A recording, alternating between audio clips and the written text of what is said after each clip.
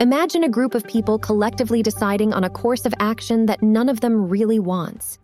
This is the Abilene Paradox.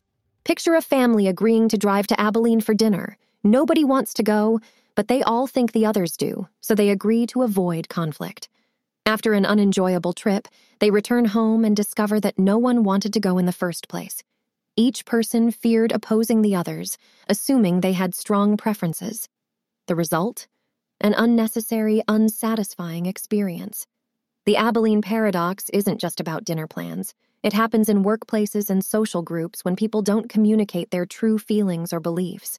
They go along with the group, even when it's contrary to what they want, often leading to unproductive or frustrating outcomes.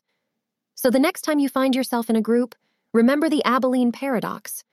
Don't just go along with the crowd. Voice your true opinion. Open communication and the courage to speak up can prevent a metaphorical trip to Abilene and lead to better, more satisfying decisions. Have you met Lila? Learn more at mentalnotes.ai.